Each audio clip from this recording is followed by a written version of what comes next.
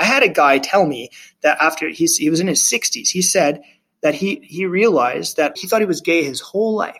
And he realized as a 60-something-year-old that all he was looking for was a friend.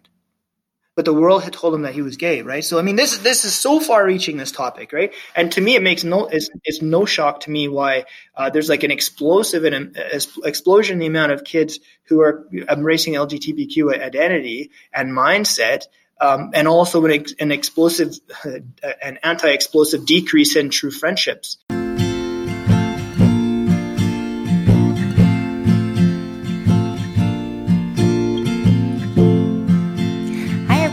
Welcome once again to Catholic Parenting 101. I am Mariana Katie, your host, and today our episode is going to feature a wonderful speaker. He has an incredible story, a great message, and his name is Hudson Biblo, and I want to welcome him to the podcast. And I don't know, Hudson, say a few words of greetings and tell us a little bit about yourself.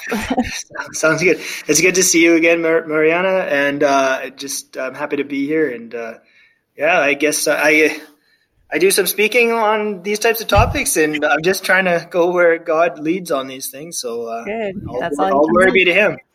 Great. So can you give a little bit of a kind of an abbreviated version of your story? I know there's like an hour-long talk that you usually give on your story, but can you give like the little mini version of your conversion story? Sure. I'll try my best. Okay. Short story. Had all sorts of questions growing up. Didn't know if I wondered about, should I be a girl? Then there were same-sex attractions, and then there was crazy amounts of escapism and not liking myself for not having much for self-control. And of course, pornography got thrown in there at age 9. Exposure, but just basically from something on mainstream television, by the way. That was enough to trigger me to go crazy. And I hit it, and I just, shame just totally encapsulated me. And I just went down these crazy roads of darkness, and then had an amazing series of small things, that God used to wake me up and open me up to a better way than the darkness that I was living in. And it was a darkness. And in that I came to first of all understand that I was loved and I was lovable, because I believed I wasn't loved or lovable. I mean, I was going down those roads of self-hatred and stuff like that. And that I was lovable, and that God had love for me, and I could love again in this world, and the primary way of that was actually to give the gift of sexuality to the Lord and just be open to what He could do with that. And of course, in that is pursuing the virtue of chastity and realizing that wasn't just that's not a bad thing. That's an amazing thing. It's been actually the most, one of the most beautiful things that I've ever encountered. Of course, back in the day, I didn't understand it. So I thought it just meant celibacy, and which is, they're related, but they're not the same thing. And so just walking in the freedom of pursuing chastity over the last, over 10 years now. And I'm never looking back, and just walked away from the LGBTQ mindset myself after embracing that for a while too, self-identifying as gay and then trans over the course of many years. Like a new creation in Christ, because God is awesome. How's that? That's great. That's awesome. Yeah. Praise God for that. That's such a great, I love hearing your story, and the CDs. For those of you who don't know, Hudson has like a Lighthouse CD, and I have a stack of them that I hand out to people if they have questions on that. And I'm like, this is the best story that you will hear on this all day long. It's really incredible, because you talk about being exposed to pornography from a very young age, so 9 years old. And I think I read somewhere that it was like as early as like 6 or 7, or is like very common for kids to get exposed to that. And I think that's just really important for parents to know, especially for this audience, as parents who are like 12 years old and younger are their kids. And so what can you say to parents about protecting against that? Or if they can't protect against that, if they find that their child has been exposed to these things, how do they respond to it? How do they walk with that child? First thing I guess I'll address is the expectations. I think I've encountered lots of parents who are like, "Oh no, no, that's not my kid. It would never happen to my kid. He's too young. He hangs around good kids. That's a good school that he goes to." And it's like, look, it only takes one one kid who's like got his phone, grade 3 or 4, to run around at recess back when we had recess before COVID. Okay, but but just takes one kid to run around the playground showing all these other kids what he's got on his phone. Like that's it. One kid. And the kids, you're hearing about kids. I heard about a kid who was 7 years old who had a smartphone. So I don't know how young they're getting these things, but even if your kid doesn't have that, someone else has it. Plus the stuff that they're showing on television at the basically after school hours, never mind those specialty streaming channels. That stuff can contain a lot of stuff that, especially in the ads in between and stuff, those can be triggering. Plus on YouTube and things like that. So your kids watching like a gaming channel and stuff, and then there's like ad pops up that your kid hasn't noticed for 4 years, and then suddenly one day, boom, he's like understands, he or she like awakens to the mystery of the human body. Let's say, So the point is that it's sadly happening while parents think it's not happening. And so I've seen this happen, or I've seen this kind of roll out a few ways, is that the kids who haven't they haven't had appropriate conversations about what holiness is, what it means for a person to be seen as a person. Kids who haven't had any conversations like that with their parents to break the ice, they typically seem to just hide it. They saw something and they're like, oh my gosh, I've never encountered this before. I know it's bad, because that it's just not what people do. And then instead of going to their parents saying, hey, guess I saw this thing, what's going on? They'll just hide it and then go back to it and look at it again and trying to make sense of themselves, because they might be trying to make sense of, why am I want to look at this? It was such an exhilarating rush, and never mind looking at it. They look at it every time they recall the memory, And so I've heard one other case. Or another, like the other angle is what I'm saying, not a case, but another angle is when kids they have been talked to about what holiness is, and this is how we're supposed to see the fullness of the person, and you never just look at a person's body parts, and we see a personality, and they have a name, and I bet they're somebody's sister or their daughter or their cousin or their son, and you build a person. And this is sort of the idea. It's like when kids have the person in mind, there's a greater chance, it would seem to reason, that they would recognize that a pornographic picture of sorts is obviously not about a person, and that there's something wrong with that. And if that communication door has been open because a parent had a, like a intentional, strategic, but yet age appropriate conversation about how we look at people, then that kid would feel less ashamed to go talk to their mom or dad about this. And that could lead to, a conversation about how we need to continue to look at the fullness of the person, out of love, and then also to understand the beauty of God made humans to be beautiful and everything, and then we want to look at beautiful things, but there are sometimes beauty gets presented in a way that is distorted, where it takes away from the beauty and it uses people. And nobody wants to be used. And if once a kid's old enough to have a conversation about how he felt used by his friends or this and that, they know they don't want to be used, so they wouldn't want to use someone else, right? But a conversation. The point is that conversation needs to be there, as opposed to nothing, Absolutely. And I think a good kind of laying the foundation is talking about friendship and what it means to be a real friend. And it can save them a lot of confusion later on, and even the dating world and all of that, and saying, a good friend is not going to use you or betray you or speak harshly to you and on a regular basis, like all of these things. Really establishing that basis of what friendship is and what it looks like and how we treat people. And that's really, talking about age appropriate, that's really where you could start. That's your entry point. It's actually a huge entry point, and also in their friendship list is like a real friend isn't trying to steal power from you, like in a way that makes you small. But the thing is, like, because our perceptions and children's perceptions of each other and the world are becoming radically distorted by the exposure to pornography and what they're seeing, they're carrying that into their relationships, which I just mean like friend relationships. But they're carrying that into them, and thus those relationships become very distorted too.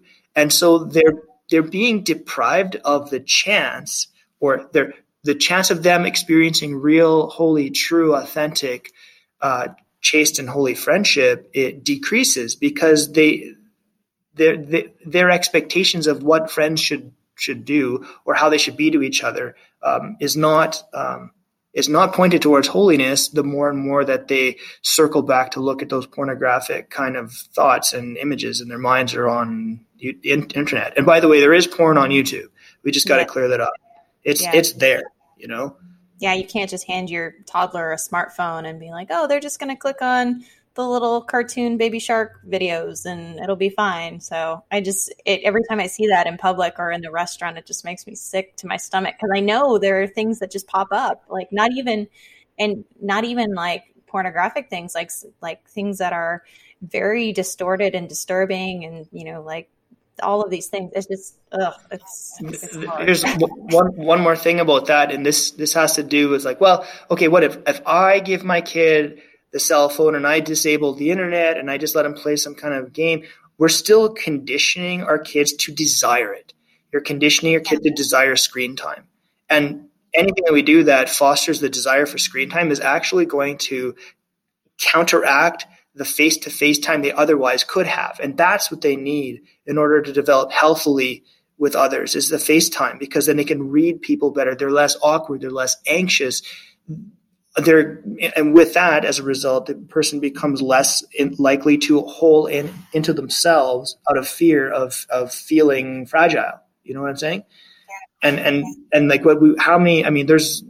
there's the anxiety rates of our young people today is through the roof. And of course there's the expectations of social media and all that stuff too.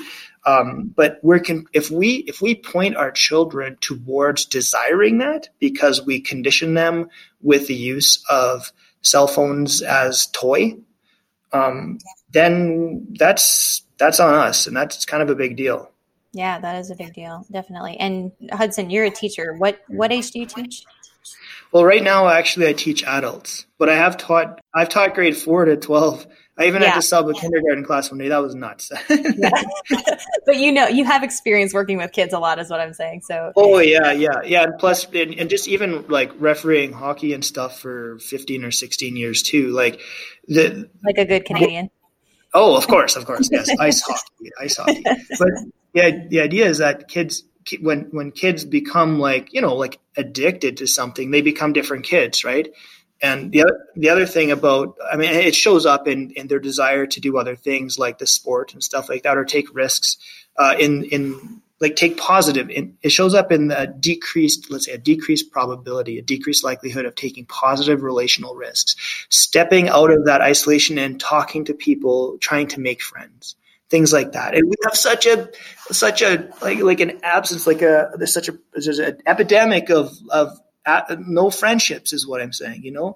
It's not just the kids, it's trickling up into the kids who've grown up to be adults. I saw a video on YouTube the other day of some lady, some young girl, she's probably late 22 years old maybe, and her video was called like I Have No Friends, and after a few months it had like 3 million views and hundreds of thousands of comments. It's like, so clearly there's anything that counters friendship. Why am I talking about this? Well, friendship is the antidote to porn. Holy, good friendship, because then you have real relationships, real people. You feel real impact. You feel really loved. All these things, and plus you're with others too, which kind of helps break the isolation. But all these things have been like obvious remedies to like the inclination to fall into a pornographic kind of pattern. Yeah, that's great. I've never heard it explained like that, but that's great. Being friendship being the antidote to porn, and, having that community where that you belong and you don't feel like such an outcast. And it's like all over the stories in the media, it's always about the outcasts or the person who's on their own, and they're kind of like the Lone Ranger, and they're the hero of the story because everybody relates to that so much because of everything that's been going on in the culture. Yeah, totally. And friendship, by the way, it also, once friendships are established, it actually does establish a natural sort of form of accountability, right? Because you need to be there for people to depend on you. And if you're going on a porn bender and, because you've been conditioned to it, because you didn't talk about it, you didn't have someone to tell you about it when you were younger to help you move away from fixating on it. The other thing with friendship is that I've seen people having true friendships has been a wake-up call for them to rethink their whole idea of being gay is who I am. I had a guy tell me that after he was in his 60s, he said that he realized that he thought he was gay his whole life. And he realized as a 60-something-year-old that all he was looking for was a friend. But the world had told him that he was gay, right? So, I mean, this is so far-reaching, this topic, right? And to me, it's no shock to me why there's like an explosion in the amount of kids who are embracing LGBTQ identity and mindset, and also an anti-explosive decrease in true friendships. And our young people, we can't. I mean, they're soaking in this culture, and this is so many things there's so many moving parts, but they need friendships. They need true holy friendships. And if they don't have them, of course, they're going to go outwards where they can find a belonging in a certain way of seeing themselves or being, or they need that community, but they're being deprived of it by so much of the isolation that is brought upon them by things like the devices, and then of course the isolation brought upon them by entering into the isolation of shame because they've been looking at things like porn because they were exposed to it by some kid on the playground and didn't tell, and their parents had no idea, right?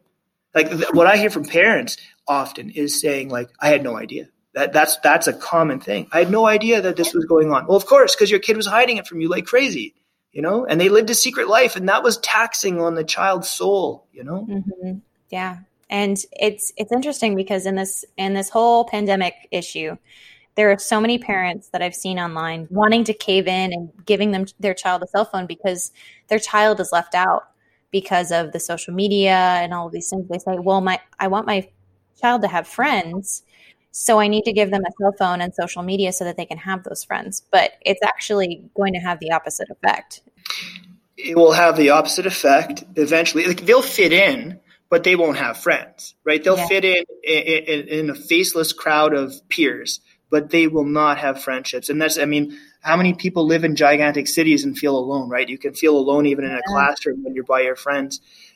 And caving into that, it's not only are you, maybe my kid will have friends. You'll kiss your parental value set goodbye because this is the thing that over and over and over again, I have brokenhearted parents coming to me and saying, our kid doesn't come to church anymore.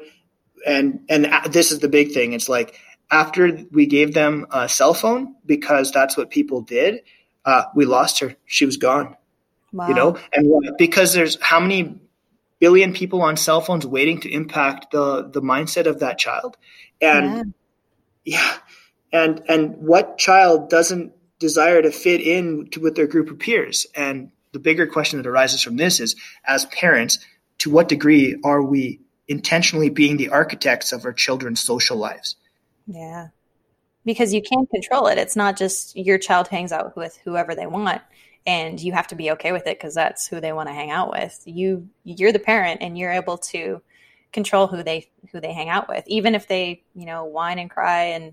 But the better thing would be to identify other intentionally minded Catholic parents who want to raise their children in a very intentional way and make it fun and beautiful and the chosen way. I see this happening where I am. There's communities of families that are intentionally living. They're not, they they're integrated into society to a degree, but the kids actually have fun doing social things offline. I've never seen a cell phone out at any of these gatherings of the families or anything like that.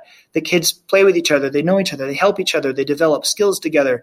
They build each other up instead of tear each other down, because they're not trying to hit some magical unicorn kind of status of self-worth according to the online world, you know? So, but these kids want it. There seems to be a threshold age where the kids, they want to continue with that, and they look at the kids in the world who are glued to their phones by age 9 because parents want to be their kid's friend instead. And they said, we don't want that. And I wouldn't blame them, right? Now, what does this have to do with the porn exposure?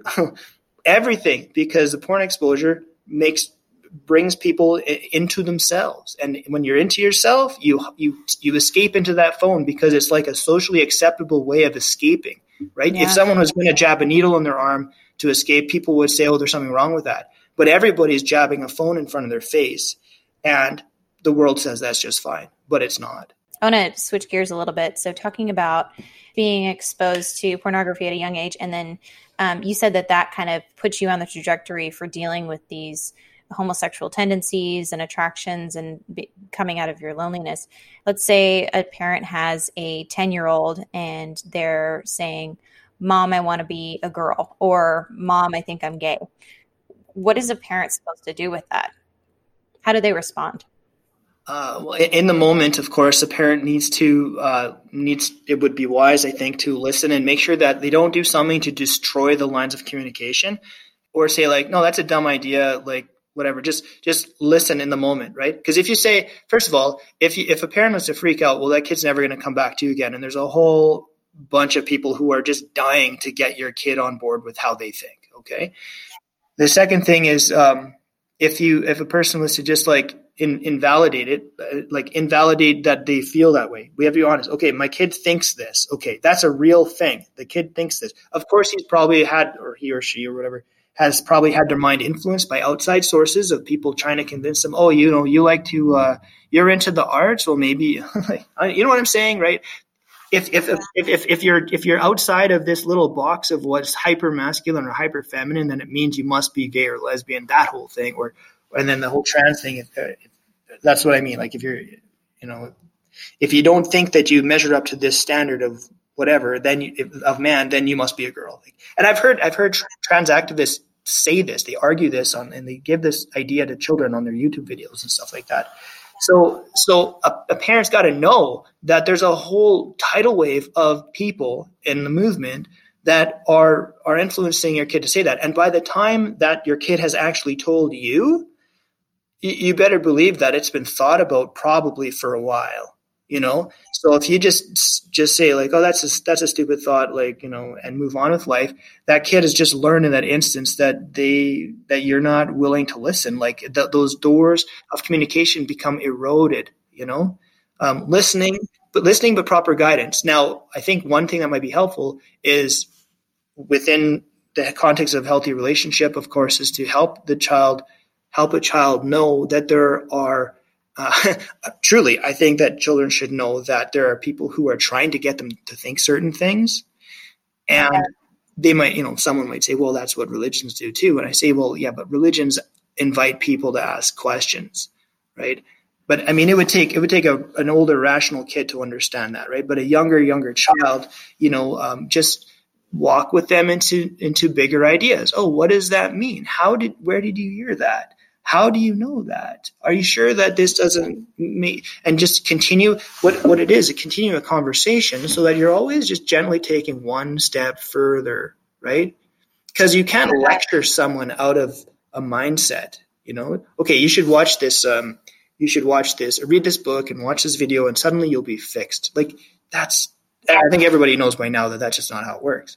But if in that relationship, you know, if that's your kid, then you're the one in charge with that, and just walk with them one step further, expose them to new, better ideas that blow the lid off of the small boxes that are pushed onto the children in this way. I've never met in all the talks that I've done in schools, or not even in school, youth groups and everything, no kid has ever said they desire to be identified according to like a small box. And that's what we do in our Catholic faith. We acknowledge how someone feels, but we also look to the bigger lens to see how God is our primary source of identity and purpose. Going back to that, putting like the ultra masculine or like ultra feminine, I don't want to say stereotypes, but the I guess requirements for being a man or requirements for being a woman. I think you can really talk about that with your kids, saying, okay, what does it mean to be a real man, and what does it mean to be a real woman? Because it's not what society says or doesn't say. Before, people are saying, okay, if you're going to be a man, you have to be the quarterback on the football team, and you have to, go hunting and fishing and all of these things. And that's what makes you a man. But now we're seeing kind of a overcorrection of that, saying masculinity means nothing and femininity means nothing. And, but also it's kind of saying, if you don't fall into that category, you can change it if you want. And it's just so messed up and cloudy, and giving your child that clarity of this is masculinity, this is femininity. I think it can really make their lives a lot easier in general. Yeah, that's a great point. Just broaden the scope of what that could look like. Like, for example, I sing in a choir. Well, if the kid only sees choirs to be girl things, then, or if the kid likes singing and he only sees girls, well, maybe I'm supposed to do girl things. We expand the things and detach them from like ideas of roles and interests. We reintegrate them to be connected to how God authored us into being. And by the way, God does not author our particular inclinations or appetites or desires. He authors us with inclinations and appetites, but the wholeness of our life experience influences what we're into, you know? And how that unfolds. And I mean, it's not like there's like a little chunk of our brain that is shut down so that like the life experiences doesn't impact how it's going to be influenced, Yeah, definitely. And actually you mentioned choir, but that's something that attracted to my husband initially. Is we met in choir, and it was church choir. And I love that we could share that common thing. And it wasn't an all female choir. It wasn't all male choir. And, getting to know him, and he had done theater, also singing in choir, and played on the football team in high school. So it's just like seeing him be able to have that variety of interests and not putting himself in that box of, oh, I'm a man, so I have to only play football and only do these things. It's very attractive to see somebody who's not afraid to be themselves and just do what they enjoy. That's beautiful. And I think I love what you just said there. It's attractive when someone's not afraid. And I think right now, so many people are controlled by fear. They're like, oh, what if I don't fit in the box? Or do I measure up? I'm afraid that I don't measure up to some some crazy standard that was pushed onto me that is not representative of what a man or woman can be. There's so much range in who God, and God created us with different gifts and talents and interests, so we could give back to him in many beautiful ways. Now, you mentioned in your testimony, and I did research on you before doing this report. So if I make some obscure references, that's why. So you mentioned in your testimony that you were at a training and a gay activist said environment plays a factor in the development of our attractions. Mm-hmm. So can you go into a little bit about what that means, and then what does that mean for parents? Sure. Okay. So this was wild. I was there at this seminar at a conference, and this guy said he gave this whole talk to a bunch of instructors. And then afterwards I asked him in the hall, I said, in there, it seemed like everything you pointed to was that kids are just, born this way and God created them this way, all that kind of stuff. And his response, like verbatim, environment plays a factor in the development of our attractions. Environment plays a factor in the development of our attractions. I just remember in that moment, just kind of tipping my head to the side, of my jaw drop a little bit. I'm like, how could you have said all that stuff in the room there that totally didn't indicate that, Anyway, so that's what he said. And I just began to think about that a little more because what does that mean? What is environment? It's the environment that I'm soaking in, my cultural environment, my family environment, my work environment, okay, my relational environment. Let's call that relational environment. But there's also the environment between our ears. That would be the neurological environment, right? And we do know that our brain works in ways based on our behaviors, but without our specific choice, right? Like we know that the oxytocin neurochemical is released in the context of intimacy, right? But it's not like you go and tell your brain, okay, release that oxytocin. You know what I'm saying? So our brains do things, right? And so I'm like, well, all sorts of situations I put myself into on account of my choices also do impact the way my brain's gonna form. So I was and be conditioned, right? And so I began to think about what does that mean? And so you look at things like the effect of pornography on the brain. Okay, so there was a testimony to the United States Senate, I think in 2010, where these brain scientists said that it takes 0.3 or 0.4 seconds for a pornographic image to become etched into a person's mind, to the point where there is measurable and visible with magnifying, device, new cluster of cells in the brain, right? So it literally changes the brain. Now there's tons of science about that right now. So there's that, but there's also the impact on desires and particular appetites. It's like the more you foster a desire or the more you starve a desire, the more it will continue to go in that direction. I'm talking about desires of the flesh, right? Like the more I feed a particular desire for whatever, it's going to get stronger. And so when I'm thinking about it, when I'm fantasizing about it, when I'm, and living it out and actually, if it's connected with the rush of the orgasm, so the exhilaration plus the orgasm, it just gets locked in there more and more. When you study a math question, right, you're creating neurological connector pathways, right? And you do it over and over and over again. Suddenly what used to be difficult is very easy. Well, so too is it with the idea of re-entering a pattern of thought having to do with sexual whatever, right? We've created those neurological highways, and I mean, our brain's efficient. Those will be rerouted if we don't travel those highways anymore, just like how we forget math if we don't use it. Right? Yeah. It can be better yet. It's if it's overwritten with good things like true friendship, true healthy relationship, all that kind of stuff.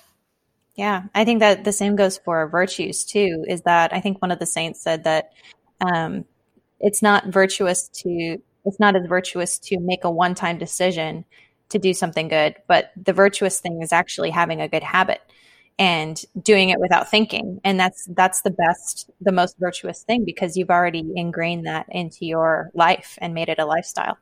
Yeah, exactly. That's exactly the point. Is and for example, pursuing a heart of chastity, right? It wasn't like I just said when I was 27, all right, that's it.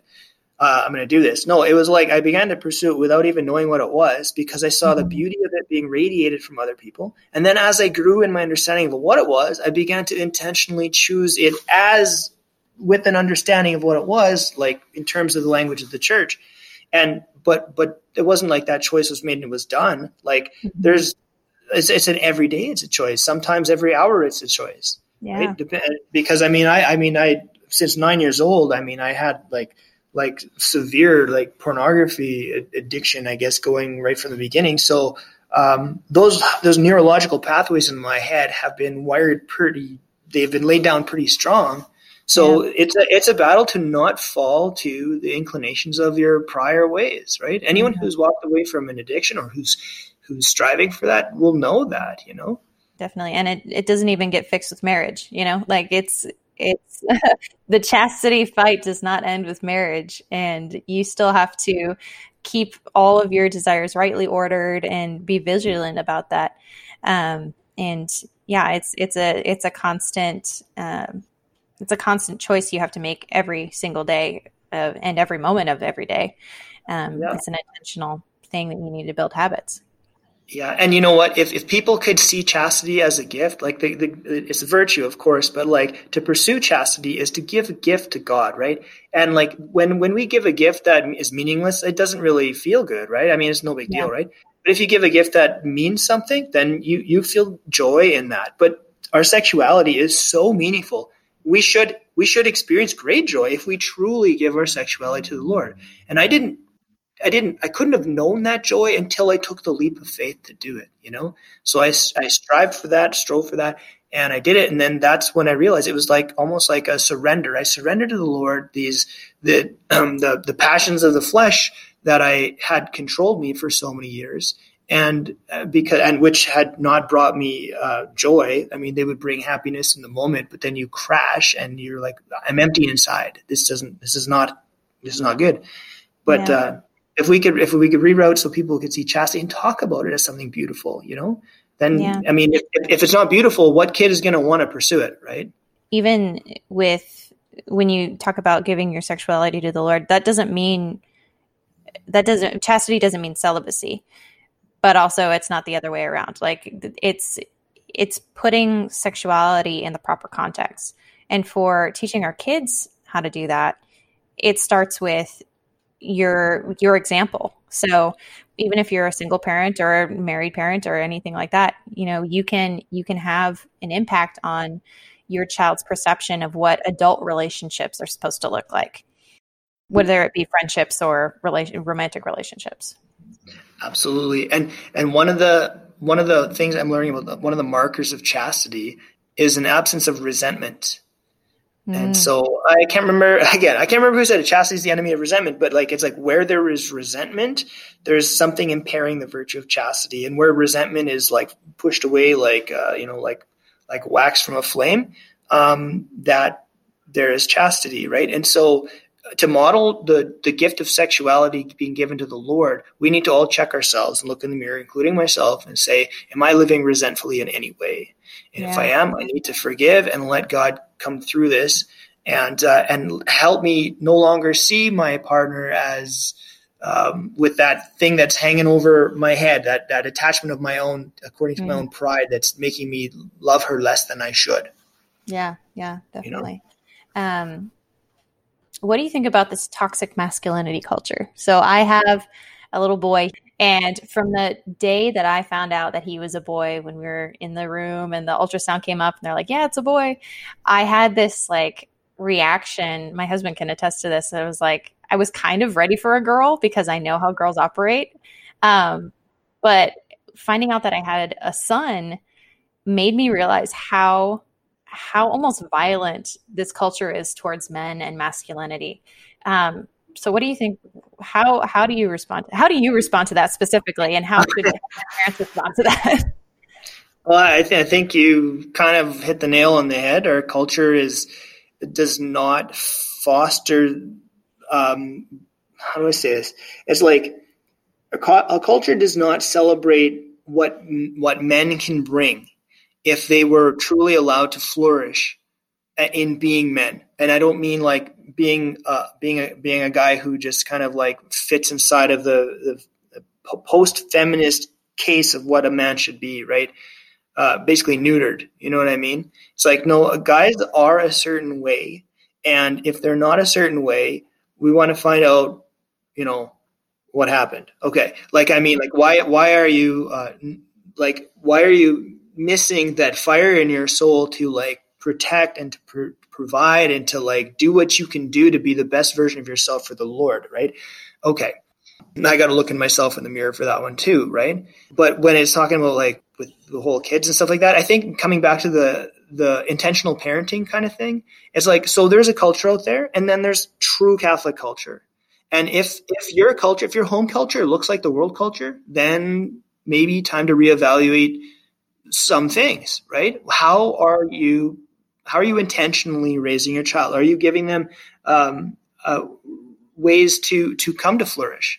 And like, this is one thing. Like, so how many different ways can men flourish within the context of the church? Yeah, they can be great soccer and hockey players and stuff like that. But what about in the church? Have we gotten rid of the the male Gregorian chant Schola? Have we gotten rid of the altar servers guild of boys and men? Because an altar servers guild should have intergenerational things so that there's mentorship, things like that, right? So a place, boys need a place, and right now boys don't have a place in society. So at the very least, we could try to restore places in our churches that were for boys, and other than that, I think we would just have to work very hard against the culture, yes, to provide environments where they can flourish with other like-minded families. And you know what? Every culture burns to the ground eventually, but the Catholic Church continues. So don't worry about trying to fit into that culture out there. It's going to go. Who cares, right? We're prepared for something that's everlasting. Yeah. And if we have that, if we keep that in mind, it'll shape everything that we do. Not just how we raise boys and stuff. Yeah, I agree. And I think that boys, they need to be understood as, I don't know, I don't want to say like another species, but it feels like another species to this culture. Like it feels like boys are, meant to do so many things that are just according to their nature as boys. Like boys have a specific nature and girls have a specific nature. And I think that forcing boys to try to fit into the girls' nature of, here, sit in a desk for 8 hours and behave and, don't do anything physical or anything like that. And, you see schools taking away recess and all of these things. Like a little boy is not going to sit still for 8 hours. I mean, even little girls won't want to sit for still. Right. Boys and girls. We can nurture. Yeah. We would do well to do what we can to nurture their development in the ways that they develop well. Like if they have an affinity to activity and doing things and constructing and building things outside themselves, like working on projects, then don't take away those opportunities because you want to be like, the world wants to be like all like gender neutral or something. Mm-hmm. So what we've done is like we've stifled the potential for that boy to become like a prodigious airline mechanic, by age 16, because we took away toys like that because we wanted to be fair. But what we've done is we've actually clipped the wings of what that boy could have been, right? Yeah, definitely. Check this out. Speaking of that, and it involves our adjusting our collective expectations of how we ought to do things too. I saw a post on some kind of Catholic youth minister group, or maybe it wasn't even a Catholic youth ministry, some kind of group, and it was like, so we had this great thing set up with our tables, and we had our questions, and we were going to have a chat, and and none of the boys in grade 8 went for it. They hit with the girls, but none of the boys, and it's like. Maybe that's because the boys do not. Well, first of all, boys they don't gravitate towards things that they don't feel that they're competent in. Okay, mm-hmm. Well, if you're around a bunch of girls who are wizards at talking, you know what I mean. They know how to communicate really well. A grade 8 boy probably is not the best communicator. So when he's matched with the girls, it's probably going to be a little more quieter, and they're going to disengage, and you're going to want to do something else. It's like there could be other things that you could do to get the boys together, and this is going to be real stereotypical, but like take them out to the range to do shooting, take them out to like a hunting excursion where there's a project outside themselves. Boys don't look at each other in the eye at a table and talk about each other's feelings. Like, this is how I feel. That's not how they operate. If that's how you're going to operate, that, you know what I mean? It's like, that's of course. But we expect boys to do that. Mm-hmm. Just as good as girls. Yes, boys can talk about feelings and stuff. That's true. But we expect it to be like equal par with the girls in it. That's just not how it works. Boys and girls are not the same, as you know. Yeah. Oh, yeah. I definitely know. 2 brothers and 2 sisters, and just seeing the difference is hilarious. And even when my sisters like call me on the phone, and my sister will be like needing to talk about something, and we'll be on the phone for like an hour, and Andrew's like, "You talked for so long on the phone," because he only has a brother, and so they're on the phone for like 2 minutes, and they're like, "Okay, bye." And then I was like, "No, this is how girls work. We are communicators. We analyze things from all angles and the social situation and like the dynamics and everything." And it's just so different from what he was used to. And it just like, it just cued me into the difference was between having a sister and having a brother, even that just that little difference, how long you're going to be on the phone. Yeah.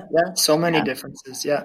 So I want to pivot a little bit on homosexuality. Can you offer a little perspective for parents as to how they should teach their children how to deal with people they might encounter who struggle with this? So if a kid has a friend at school who is, saying I'm gay and going around trying to date boys, how do they engage with that peer? Sure. Okay, so I'm going to lift this back up to the conversation of friendship real quick. Yeah. Because one of the signs of unhealthy relationships, from what I understand, is when there is there's someone's pursuing validation, like an obvious pursuit of validation, and people feed into that. Now that doesn't make for a healthy development in any context. Okay, so if a person is noticing that, I think the best thing to do would be to strive to be an upstanding example of Christ's love, so that person can know that God loves them. Yeah. And hopefully they'll understand that they're respected by that person, and that person will also know that they will be respected when they stand up for something instead of nothing, right? So you might not necessarily want to push, you don't want to push buttons and stuff like that, but sometimes when push comes to shove and there needs to be sort of a clarification on, well, what do you believe anyway about this? Well, this is who I am and stuff. It's like, well, you're still my friend, but I see you as a beloved brother, and but I mean, what kind of child is going to have that kind of language right on the spot, right? I've heard things like, look, can you throw the football? Great. Who cares? Let's go play. End of conversation for the guys, But it's different because girls are different than guys. It's a whole different realm for girls, and I've never been a girl before for real, so I can't even really explain what that would look like. The bigger principle is, though, you want to make sure to do what you can to hopefully let them know that you still love them and you still see them as a friend, right? Yeah. But that you will, when push comes to shove, you'll stand up. You'll have the courage to stand up for something instead of just caving. Yeah. And I think from what I've seen working with kids, and probably 90% of them are feeling like they have to support these things like gay marriage and love is love and all these things. And they have these little hashtags on their Instagrams because they know a friend who ascribes to that identity. And they feel like, well, I'm their friend, I have to support them. That's what a good friend does.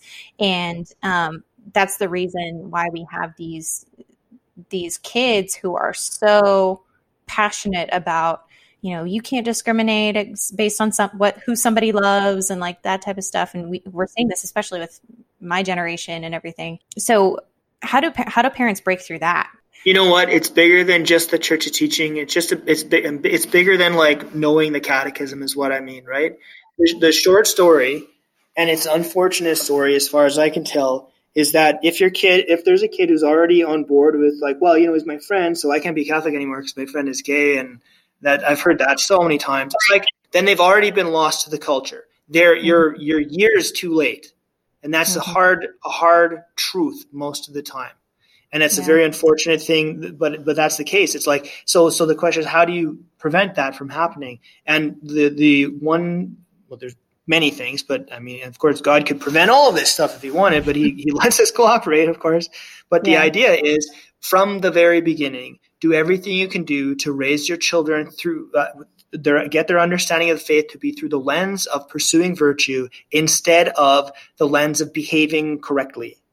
And the reason for that is then they become steeped in the language of virtue. They understand it is about the state of the heart, trying to serve the Lord in the way that is befitting of how God has authored this universe. They'll understand chastity, and it won't be a mystery. They'll understand why same-sex attractions, same-sex sexual and romantic relations are counter to chastity. Right? They'll understand that transgender pursuits are a counter to chastity because they are a rejection of successful integration of our sexuality, because they counter what God has authored into creation. And I mean, like the same-sex attractions, by the way, the transgender one is obvious. Like, obviously, I was not a girl, so I was rejecting that God authored me a man. But part of being authored a man is that my physiological complement is a female. So if I assume that my match should be a person of the same sex, I'm rejecting that God created me to be physiologically complementary with a female. So I'm rejecting successful integration. I'm countering successful integration of my sexuality. Okay. Now, if a kid is not raised with any clue about virtue, there's no way that they'll get to that realization. Right. Mm-hmm. And so what do we do as parents to foster the language of virtue and to depart from being first and foremost fixated on behavior? Do this right, do that right. This is what Catholics do. Well, actually, what Catholics do is try to give their hearts to the Lord as best they can. And what that looks like, it can be described in terms of 64 different virtues. And here are some of them. And here's what chastity means. Yeah. And you strive for that. Because then it's not foreign to them, and they don't get blindsided when their buddy comes out or that some kid in class comes out as gay, and they don't have a clue how to deal with the question because they don't know the language of the church. They don't know the concepts of the church, but they think they know the language of the church because the world is saying celibacy. The church is saying that person should be celibate. Well, that's not fair because everyone should be able to love whoever they want, and there's going to be like little to no hope that a person will ever exit that mindset unless it is some radical transformation, like transformation of heart, which can result of our prayers and all that stuff. But we're literally praying for a miracle that someone's heart will be transformed by God. Yeah, because in the end, everybody has free will, and what they believe is based on what they've experienced. And a lot of these kids, they're very well intentioned. They just want to do what's the most loving thing. And this is what the culture is telling them to do. And when you as a parent haven't taught them, it's just like you said, it's years too late. And you have to teach them the meaning of love, the meaning of virtue, and the meaning of chastity in a way that they can't imagine any other form of love or any other definition of love. Yeah, and they have to see the joy of that radiated. The joy of that radiated, and the peace. This is big because people will say, well, they're happy, I'm happy, I'm joyful. It's like, but are you? And the real question is, where's the peace? If there's no peace, the peace will say a lot. Because even when people get battered up through the world, end up like, but it's like the peace. I just want to put my restless heart down to rest for a while, find that peace. Well, we're at 54 minutes, so without even thinking about it. So that's awesome. Oh my gosh, you let me just rant away like so many times. That's great. The reason I asked you to come on the podcast was to hear your rants and to hear your perspective. So that's awesome. So. God be praised. God be praised. Please. That's great. All right. Hudson, where can people find you and get their hands on some of the resources that you've put out into the world? Sure. Okay. Well, I've got a website, hudsonbiblo.com. Maybe you could link up to that. And then any resources out there that has to do with promoting the virtue of chastity and theology of the body, I would say go there, right? And there's so much to explore. I would just start with that, like Jason Everett, Chastity Project, your Matt Fradd, Christopher West, Courage International for the topics of same-sex attractions and transgender everything. You could start there, and there would be probably lifetimes worth of stuff to go through. And I hope and pray that it would enlighten anyone who reads it and ultimately help them see the beauty and joy in pursuing those virtues. Yeah. Yeah. Do your research. It's important to not only form our children, but also form ourselves to make sure we. Yeah. Oh, and one more too. The catechism. It's so good to just have those things understood in our back pocket. Just go there and defer anything that I've said. It needs to be subject to the catechism and the wisdom of the Catholic Church. So that's the most important. Thank you guys again so much for listening to this episode of Catholic Parenting 101. Like always, you can find me on Instagram at Catholic Parenting 101. Submit your questions and your topic suggestions, and I can't wait to hear from you.